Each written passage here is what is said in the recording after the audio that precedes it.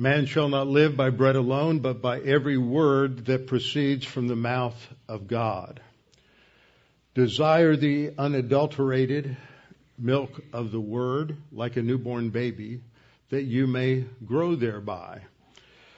God's divine power has given to us everything pertaining to life and godliness through the knowledge of Him who called us by glory and virtue, that through these He has given to us exceedingly great and magnificent promises, that through these you may become partakers of the divine nature, having escaped the corruption of the world through lust. Before we open God's Word this morning, let's bow our heads and go to the Lord in prayer. Our Father, we are thankful we can be here to study your word, to learn your word, because you have revealed yourself to us. You have informed us of who you are as the unique creator God of the universe who exists in a triune entity, and that you have created us in your image and likeness. And that was so that we could learn about you, so that we could have fellowship with you. Sin separates us from you, but you provided the solution by sending your Son, the Lord Jesus Christ, to die on the cross, where we were reconciled to you, and there is now peace between those who are believers in Christ and you. Father, the ramifications of what the Apostle Paul taught in the first 3 chapters for our personal life, for the way we think, the way we live, the way we act, Father, has incredible dimensions to it. And many of these are laid out in these coming chapters. And we pray that we might be responsive to the teaching of your word, learning what you have to say, and what God the Holy Spirit drives home to us, that we may indeed learn to walk worthy. And we pray this in Christ's name. Amen. Open your Bibles with me to Ephesians chapter 4, and we are going to continue with our study.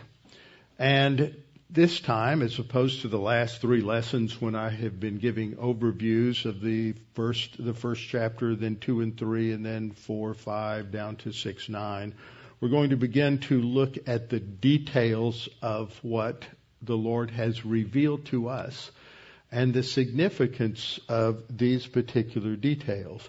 And this morning, I want to focus us on one aspect of chapter 4, and that is the fact that we are, our calling. We are to walk worthy of the calling with which we have been called. This is a phrase that is a little bit ambiguous to a lot of ears, and so we need to take some time to understand it and to unpack it, because it is the foundation of our Christian life.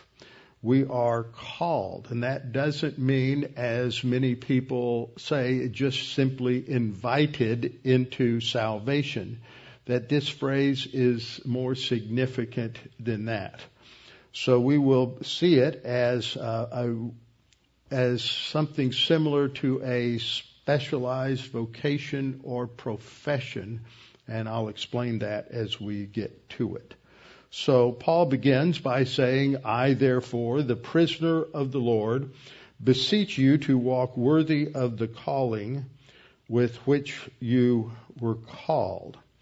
So he starts off, or just as a reminder rather, we have 12 paragraphs in this section, and in the 4th chapter as we study this, we'll look at the walk in unity, which takes us down through verse 16. And then from 17 down through 24, we will talk about putting on the new man. And that is one of the most foundational passages for the spiritual life. And then we have a series of commands given in verses 25 to 32 that center upon the basic command of do not grieve the Holy Spirit. So, 4:1. I therefore, the prisoner of the Lord. So what does he mean by therefore? An important word. You've heard me talk about it many times. And there are some times when the therefore is simply taking you from the verse or two before into an additional thought as the writer is developing their thinking. But then in Scripture, there are a few passages where the therefores are major, significant therefores. And this is one of those therefores. It draws our attention to the fact that the writer is drawing some conclusions from what has been said before. Now, if you study or read, and I know that there are people who are reading along in this commentary or that commentary, and they may run into the fact that there are a number of commentaries that will say, well, this is simply drawing a conclusion from the last two verses in chapter 3. Others who say, well, it's a little broader than that. It's from the beginning of that last section, which it begins back in verse, I think that's verse 14. Yes, verse 14. And yet, when we look at this structure of these first 6 verses, we recognize that Paul is giving us the structure of the main part of this epistle. Those of you who went through the study of James with me, whether you listened to it at some later time or were there when I taught it at Preston City, I pointed out that the key verse there is to be slow to speak, slow to anger, be quick to hear, slow to speak, and slow to anger, that laid out the 3 divisions of the book. And often we find in Scripture that there is a verse or a couple of verses that the writer lays out basically the outline of the epistle or of the book. And so it's important when you study to try to learn those things and not just impose an outline or a structure upon an epistle, but to try to let the author give us that. This is great literature, and great literature often tells us why it is being written and gives us the clues as to its purpose through some sort of thesis statement. And so when we look at these first 6 verses, I think it's clear that the therefore refers back to everything that was said in chapters 1, 2, and 3. So I drew this little diagram because it's a little bit in sort of a reverse order. In the first 3 verses, Paul is going to summarize what is coming in chapters 4 and 5 down through 6, 9. And so that, therefore, he says, I beseech you to walk worthy, and the next chapters are going to tell us what that worthy walk is all about, and that worthy walk is based on that which was said in the first 3 chapters. And there are a lot of places that I'll point out where there are certain key words or key phrases that are used in these chapters that we were first introduced to in chapters 1 through 3. And so Paul is drawing out the implications of that. And then when we come to verses 4 through 6, and in 4 through 6, the emphasis is on the unity of the Spirit, the things that we all have in common. That is, that all Jew and Gentile believers have in common. That takes us back, of course, to chapter 2, where we learned that Christ, at his death on the cross, abolished the enmity that was between Jew and Gentile. He created peace between Jew and Gentile, which was grounded in the Mosaic law, so that was eradicated. And then at the cross also, Christ abolished the enmity between God and man, so that the barrier of sin, the sin penalty, was paid for at the cross. So when we get to verse 4, we will talk about one body, one spirit, you are called in one hope of your calling. one Lord, one faith, one baptism, one God and Father of all, who is above all and through all and in you all. And so the basis for those unity statements of 4, 5, and 6 is found in chapter 2. Really everything that Paul says from 1 through 3. So rather than starting off with the first 3 verses focusing on what he has said and the next 3 focus on what he's going to say, he reversed that. The first 3 verses summarize what's coming, and then in the next section he relates it back to what he has already said. In the second phrase of Ephesians 4:1, he again repeats the fact that he is a prisoner of the Lord. And he is literally a prisoner. Ephesians and Philippians and Colossians and Philemon are called the prison epistles because they were written by the Apostle Paul when he was in prison and under house arrest, basically. We'll see that when we study Philippians. But that they relate to that time. He was arrested in Jerusalem, if you remember from our study of Acts, that he had taken a vow to go to Jerusalem. When he went to the temple to complete that vow, and he was recognized by the Judaizers, and they started a riot, and this necessitated the Roman troops coming in, and they leveled charges against Paul as one who was a disturber of the peace, so he had to be arrested. And then he was kept in prison there, basically at the headquarters of the governor of Judea in Caesarea by the sea, and he wasn't getting anywhere, and so finally he just appealed to Caesar, which he could do utilizing his Roman citizenship to get a just decision. And so then he is taken by ship. There's a shipwreck, and he finally ends up in Rome, where he is under house arrest for approximately 2 years when he is released. And then he goes on to probably another missionary journey. We only have hints of it. Tradition says he did make it to Spain. He revisited places in Greece. And then he was arrested a second time, taken to Rome, and that is when he was beheaded. And that was his time of promotion. So he was a prisoner of the Lord. He's not just talking metaphorically in terms of his obedience to the Lord. He uses the phrase bondage to the Lord, that he is a bondslave to the Lord Jesus Christ in Romans chapter 6. Here it is talking about the fact that he is in prison. Why is he in prison?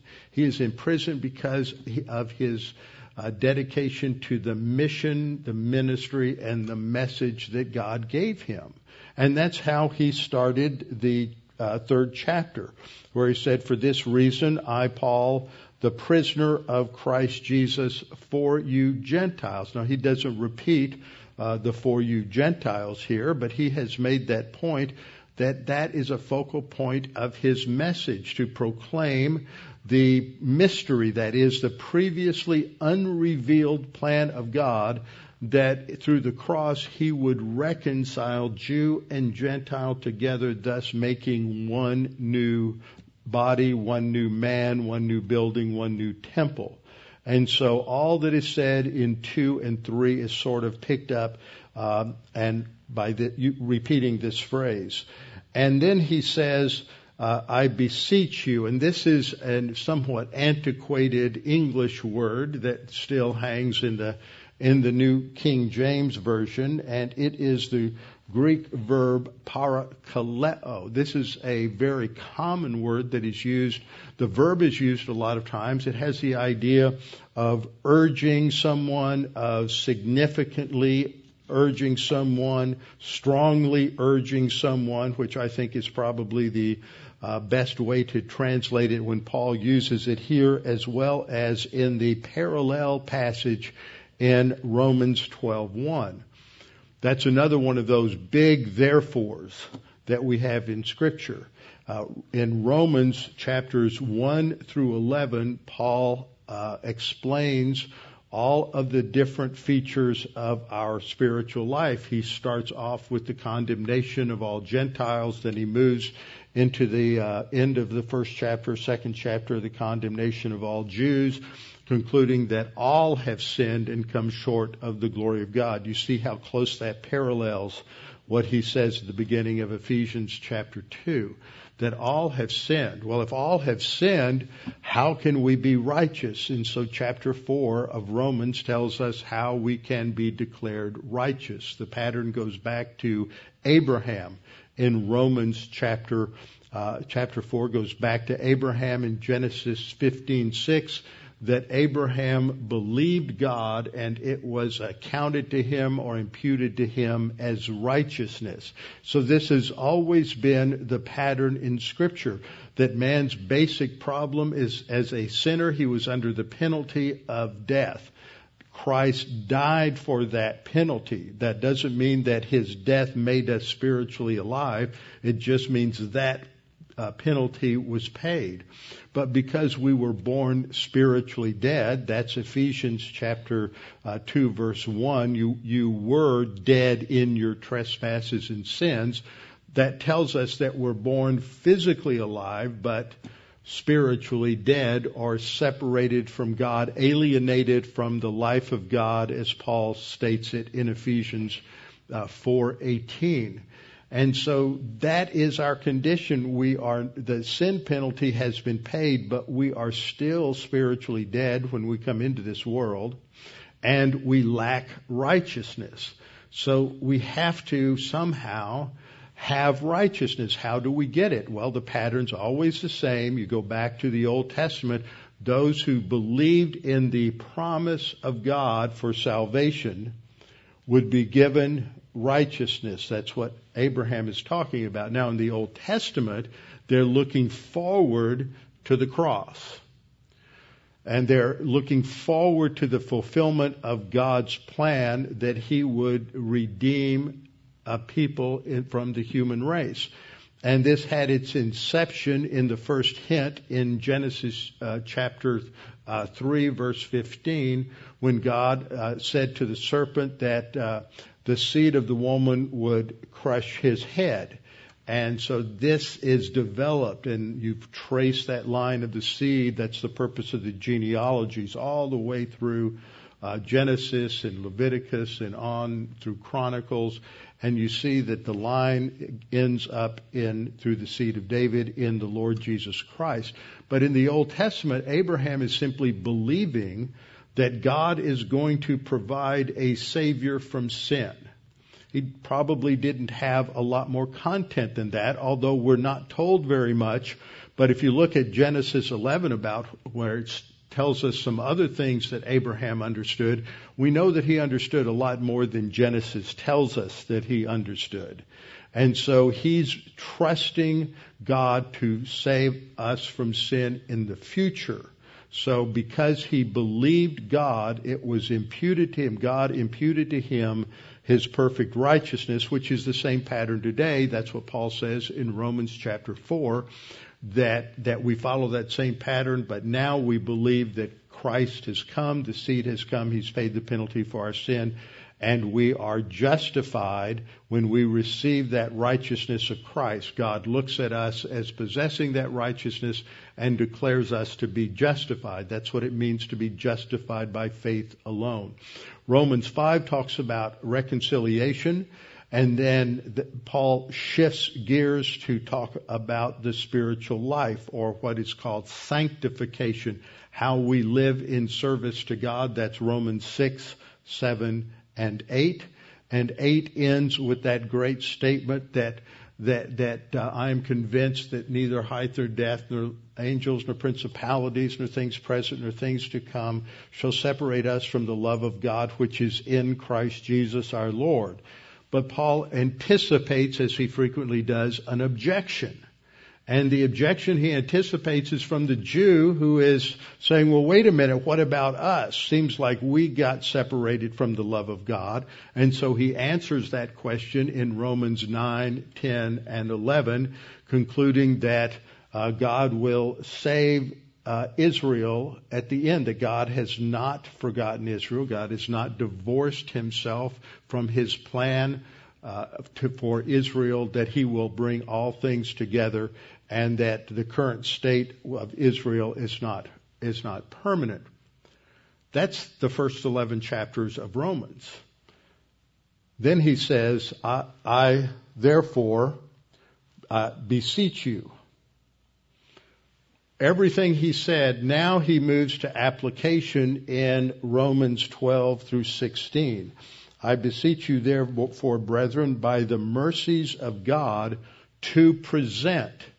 And when he gets to that verb there, to present, it is a present active it's an aorist active infinitive, and it completes that first verb, to urge you. I strongly urge you to do something.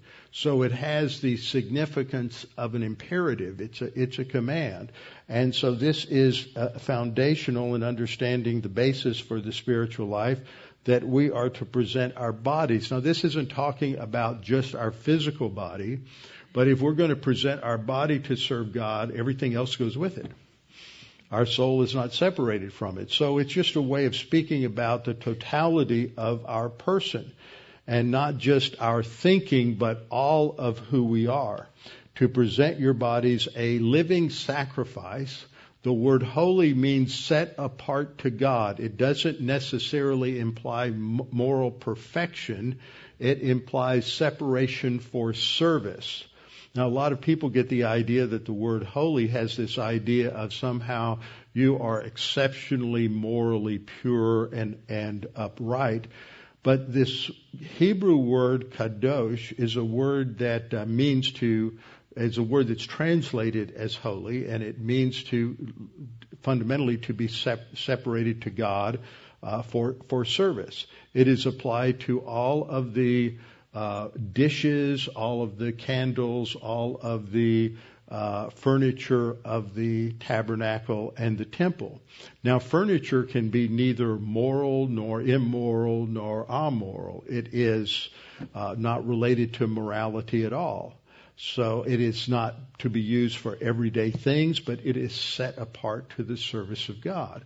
Furthermore, when you read in a few places in Scripture, and you read in the non-biblical literature that is written in either Aramaic or Hebrew, that you have forms of kadosh. The feminine noun is used to refer to the female ritual prostitutes who served the false gods, the Baals and the Asherah. And then you had another noun that was the masculine noun that referred to the male prostitutes who were served. Now, serving, being a male prostitute or a female prostitute certainly isn't anything that is morally pure. So we see that moral purity isn't inherent to that basic word, but they are set apart to the service of their God, their deity. So holy means that we are set apart to the service of God. We are to live our lives to serve Him and not to serve our own desires and our own lusts. So we are to present our bodies a living sacrifice, set apart to God, acceptable to Him. Why? Not because of anything that we have done, but because we possess the righteousness of Christ. So we are acceptable to Him. And then Paul says, which is your reasonable service. 12:2 goes on to describe that the way in which we do that is not to be conformed to the world, but to be transformed by the renewing of our mind. We have to change the way we think and learn to think biblically. So this helps us understand from Romans 12:1 what the significance of Ephesians 4:1 is. It is an important transition within the framework and the structure of this book. So I would translate it, I therefore, the prisoner of the Lord, strongly urge you to walk worthy of the calling.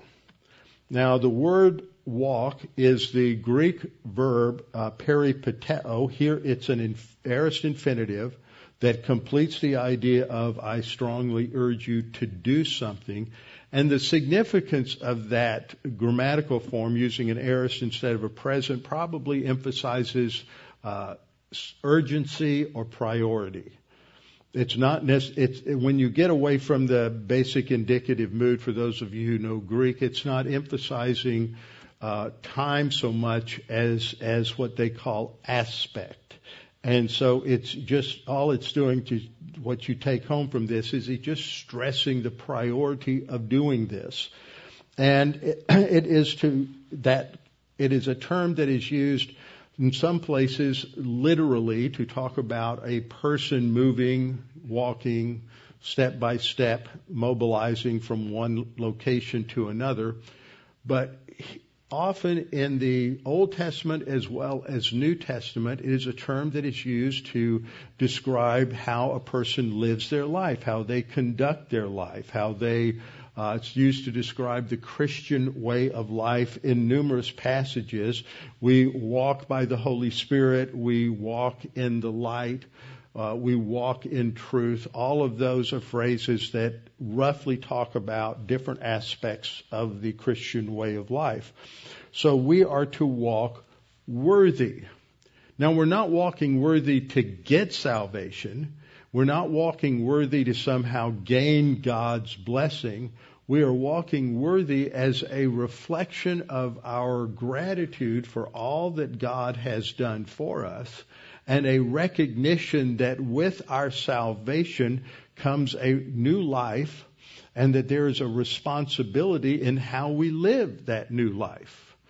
It is as if you were given a car. Somebody just gave you a brand new Mercedes, and you just love it, everything about it.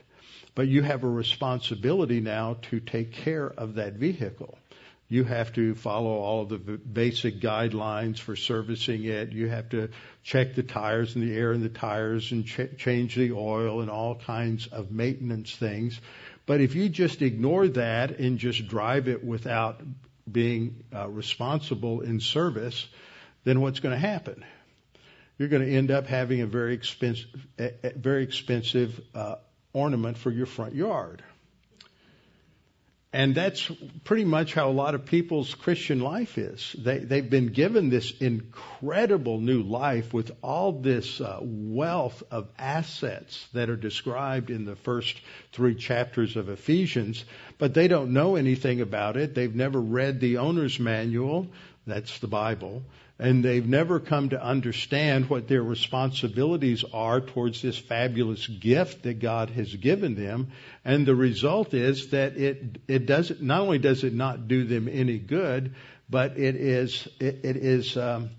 not living according to the purpose for God, that God has saved them at all. Paul says you were bought with a price, and you are not your own.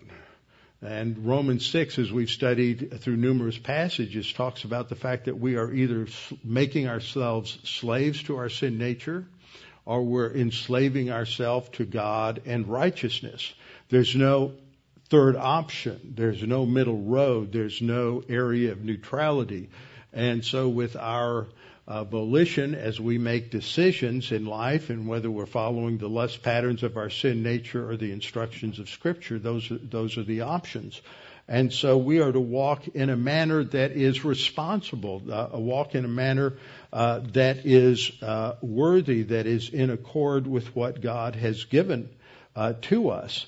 And so that's the idea there. It is motivated by grace. We understand God's grace, and that leads us to gratitude. And so we do the best that we can to learn the Word and to let it change our lives through the ministry of God the Holy Spirit. This is not a legalistic concept. Some people think it's legalistic because they really don't want to recognize that they have a responsibility to grow in the grace and the knowledge of our Lord Jesus Christ, and that they've been given this new life, and that with that comes certain responsibilities. But we have other passages that talk about this. In Philippians chapter 1, verse 27, we read, "Only let your conduct, that is your way of life, be worthy of the gospel of Christ, so that whether I come and," I'm going to paraphrase this, "whether I come and check up on you, or whether I'm absent, I will hear of your affairs. I will hear about what is going on, that you stand fast in one spirit, with one mind, striving together for the faith of the gospel." Now, this is a fascinating verse because it tells us, again, that we're to walk worthy. And here it's worthy of the gospel. Just another way of talking about the fact that we have trusted in the gospel and we have been saved, so we are to walk in a manner that is consistent with that. We have to learn how to do that. It doesn't happen easily or instantly or overnight. And notice that the purpose of this is stated that you stand fast in one spirit. What's the emphasis there? It's that unity. This is the same thing that Paul is talking about here in Ephesians 4, 1 through 3, endeavoring to keep the unity of the Spirit in the bond of peace. It's just emphasizing something a little different. Stand fast in one spirit. So this is standing fast in unity, and with one mind, striving together for what? For the faith. Now the word the faith here isn't talking about the act of believing. It is talking about that body of truth that we believe. That is what is revealed in Scripture. So we have a problem today is a lot of people want to have unity and feel good about not having divisions. We're just, all these different people have their different opinions and their different lifestyles, but we're just going to ignore all that and wrap our arms around each other and have a group hug and sing Kumbaya and go home and feel real good about ourselves all the time and not deal with the fact that what we're doing is giving permission for all of this sin, that we're just ignoring it. It is a unity of the faith, so that if people are denying what the Scripture says, then that's not a unity of the faith, and we don't compromise in order to make them feel included. This inclusiveness idea is straight out of the pit of hell. It has absolutely nothing to do with the Christian way of life. It has nothing to do with freedom, and it has nothing to do with the historical understanding of freedom that is the foundation for this nation. It was imported simply as a way of creating division. How about that? We're going to be inclusive. If you don't want to include us, then you're dividing us, and you become the bad guy because you're not including everybody else. That's how it works. So Paul is saying one mind striving together for the faith of the gospel. And how many Christians don't even get the gospel right anymore? And you've got on the one hand those who have a purely heretical gospel, who are just teaching that you're saved by works, or you're saved by sacraments, or you're saved by baptism, or you're saved any number of other ways that all involve you doing something to help God out, or you're doing everything and ignoring what God has done for you.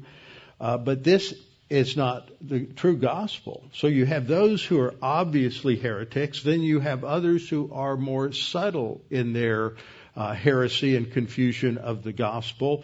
And there are those who say that, well, if you're truly saved, then you're going to walk worthy of the gospel. But if you can't live like that, then you weren't truly saved.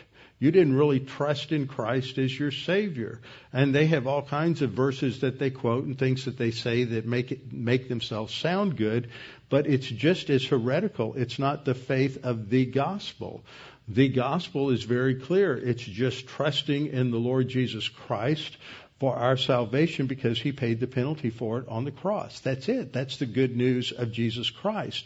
And we are made a new creature in Christ, and we have new capacities, and we have new assets, and we have new privileges, and we have a new life, but we may ignore all of that and live as if we're still an unbeliever. And there are a lot of Christians that do that. It doesn't mean they weren't saved. But you hear a lot of people say that, well, I can't really believe that so-and-so was saved. They say they trusted Christ when they were a kid. Now, sometimes they didn't trust Christ. You say they're a Christian. That's a totally different thing. A lot of people go around saying, well, I've been a Christian since I was 12 years old. Well, what do you mean you a Christian? And they'll say, oh, I was baptized, or I went through catechism or something like that. Well, did you ever trust Jesus Christ as your Savior? What do you mean? See, they didn't believe the gospel. There's a difference between professing that I'm a Christian and saying I'm a Christian and saying I trusted Christ as Savior. A lot of people say they're Christians, but they've never trusted Christ as Savior. So the issue is you have to make sure that somebody is truly saved because they understood the gospel. So Paul is saying here that with one mind striving together for the faith of the gospel, God who calls you into his own kingdom and glory. And there we have a word that we'll look at in just a minute in our passage. So our conduct is to be worthy of the gospel. We're saved. Now we have to learn what that means. It doesn't happen automatically. In Colossians 1:10, Paul says that you may walk worthy of the Lord, fully pleasing him, being fruitful in every good work and increasing in the knowledge of God. So this involves something after salvation, and we have to learn how to walk worthy. We have to increase in the knowledge of God. This is a lifetime pursuit for us, is to learn everything that God expects of us, asks of us, all that he has provided for us, and our desire is to serve him. I think one of the greatest illustrations of the Old Testament is the concept of someone who was called a servant of the Lord. I can only think of two, Moses and David. And Moses was a murderer. David conspired to commit murder and was an adulterer. But David is called a man after God's own heart. And many of you went through 1st and 2nd Samuel with me, and we saw all of these horrific sins that David committed. And we're thinking, how could God say that David is a man after his own heart? Well, it's because even though we're saved, we're still sinful. And some of us can commit horrible sins and have committed some horrible sins after salvation. But even when we did, we knew that we loved the Lord and we weren't going to violate our allegiance to the Lord. See, David never succumbed to idolatry. You read through all the kings of Israel in the Old Testament, including his son Solomon, and they all turned to false gods. Their heart was not after God. David's was. Even when he sinned, he never lost his love and devotion to God. And one of the biggest problems that Christians have had ever since Acts chapter 2 is that we think somehow when we trust Christ that sin nature is minimized. Its power is changed, but it's still wicked and evil. And we still follow it out of habit and out of the fact that we just feel such pressure sometimes from the sin nature to follow those lusts. So we have to learn all of these things, and only as a result of walking by the Spirit, walking in the light, walking in the truth, does the Holy Spirit produce in us fruit. That's the next phrase, but Paul doesn't develop it in Colossians 1. He develops it in Galatians chapter 5. And then 1 Thessalonians 2:12 says that you would walk worthy, and I included 11 so we'd have the context. As you know how we exhorted and comforted and charged every one of you as a father does his own children, that you would walk worthy of the God who calls you into his own kingdom and glory. So here we have the fact that they're already saved, and Paul continues to teach them and challenge them and comfort them and charge them with their responsibilities so that they will learn to walk in a manner that is appropriate and worthy, that expresses their gratitude to the Lord. So that's the idea of walking worthy. But what are we walking worthy of? Well, that's the next phrase, a phrase that seems easy to understand on the surface, but might not be. It's the idea that we are to walk worthy of the calling with which you have been called. And this word that is translated calling is the word klesis, and it has with it the article. Now, in English, we have a definite article and an indefinite article. The indefinite article is, for example, we may say a car. Well, that can be any car. When we specify a specific car, we say the car. The red car, the new car, the old car, but the car adds specificity.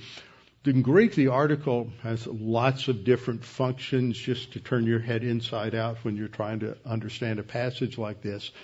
And here it all has the article. Every time this word is used, it has the article. We'll talk about that in just a minute. But it's not making it necessarily specific. It has a slightly different function here. And this word, all 11 times that it's used, always has the article. And we have some passages, for example, Romans 11:29 talks about the gifts and the calling of God are irrevocable. Now, when a lot of people read this phrase, the calling, they want to translate it as the invitation to accept the gospel. Because later we read, with which you were called. Now, there's the invitation part. In fact, as I was doing a lot of research on this word and looking it up in various lexicons and various other articles that were talking about this, I ran across a number of articles where in well-respected lexica where they said this always refers to the invitation to accept Christ as Savior. But after doing a word study on this, reading through the scripture, my response to that is no, it doesn't. You're importing the meaning from the verb into the noun, and a lot of times nouns may be based on a word, but they don't have the same meaning as its cognate verb. So we have to look at this. And 1 Corinthians 7:20 is a very good illustration of this. Paul says in 1 Corinthians 7:20, talking to these believers who have gotten the idea that, because I'm now a believer, I need to leave my job, leave my career, and go be a missionary. And so Paul says, let each one remain in the same calling in which he was called. So there he is using that phrase, the same calling, to refer to their job, whatever it is they're doing. For him, he was a tent maker. For others, it would be some other thing. Maybe they were a carpenter. Maybe they were someone who built houses. Maybe they were somebody who worked with the livestock. Lots of different things. And he says, stay in that job, basically. And David Lowry, who wrote the commentary on 1 Corinthians in the Bible Knowledge Commentary, which was published by Dallas Seminary in the early 80s, and I hope they never, it's been popular recently to take some of these really great commentary series and update them, and so they pick a whole new slate of authors. And there was one series where everybody who was there had to be at least premillennial. And now that's not true. They've come up with, it was the Expositor's Bible Commentary series, and now they've got a new set, the new expositors and their mill and post mill and all kinds of other pan mills and everything else. You know what a pan mill is. It'll all pan out in the end. So you've got all of this. So I hope that they never try to redo this. It's very, very good. And David Lowry happened to be my Greek professor when I took the course on 1 Corinthians. But in here he says, likewise, a Christian's vocational situation is a matter of little consequence. If status can be changed, well and good. If not, it's not a matter for worry. What matters is that every Christian should realize he is Christ's slave and needs to render obedience to him. But that first line he recognizes that this phrase, the calling, can have that sense of a vocational call. And we used to use that word sometime. You may talk to somebody and say, well, I thought you went to college to be a teacher and you're not a teacher. And say, well, I realized that just wasn't my calling. We had that idiom. We got it from the Bible. And so that's how this phrase is used. Ephesians 1:18 and Ephesians 4:4 says, the eyes of your understanding having already been enlightened, that you may know what is the hope of his calling. And even there, it still adds the article to make sure we understand that this is using it in a little bit of a technical sense. And then it repeats that phrase, one hope of your calling, in Ephesians chapter 4, verse 4. 2 Thessalonians 1:11 says, therefore we also pray always for you that our God would count you worthy of this calling. And 2 Timothy 1:9 says, who has saved us and called us with a holy or a unique or distinct calling. And then Hebrews 3:1, that therefore, holy brethren, partakers of the heavenly calling. So this has something to do with heaven. So when we look at these usage, I came up with about 4 things that we ought to pay attention to. First of all, in each of these passages, the calling is specified by an article. Now, according to Greek grammar, the article is used for a lot of different reasons other than making a noun definite. But in order to really make your mind go foggy this morning, according to the grammar, and I'm going to quote this, its use is to nominalize something that would otherwise not be considered as a concept. What that means, it's going to put a name on this thing. Now you know it's a concept. So that's our first building block. And Dan Wallace in his grammar uses this illustration. He says, for example, the word poor. That just expresses a quality. But if you add an article and talk about the poor, now you have something, a specific concept that you can talk about. So at the very least, when you put the in front of calling, it is going to give it a specificity, not making it a definite noun, but it's going to bring it up as a concept and emphasize this. And so we have to pay attention to that each of us has this calling. And what that relates to is our position and identity in Christ. What's been covered in the first 3 chapters. That's our calling, is our position in Christ. And so what we see is that the use of this phrase, to walk worthy of the calling, the phrase of the calling supplies the standard or the measure to which the adverb worthily points. How do you walk worthy? According to a standard. What's the standard? The standard is our calling. We each have the same calling, and that is our new identity in Christ with all the wealth and resources and assets that were given to us at the instant of salvation. One writer writes in his commentary on Ephesians, the noun klesis, calling refers to the position of status, honor, and responsibility that God has entrusted to His saints. This is the same for all saints, despite the diversity of the spiritual gifts they are given.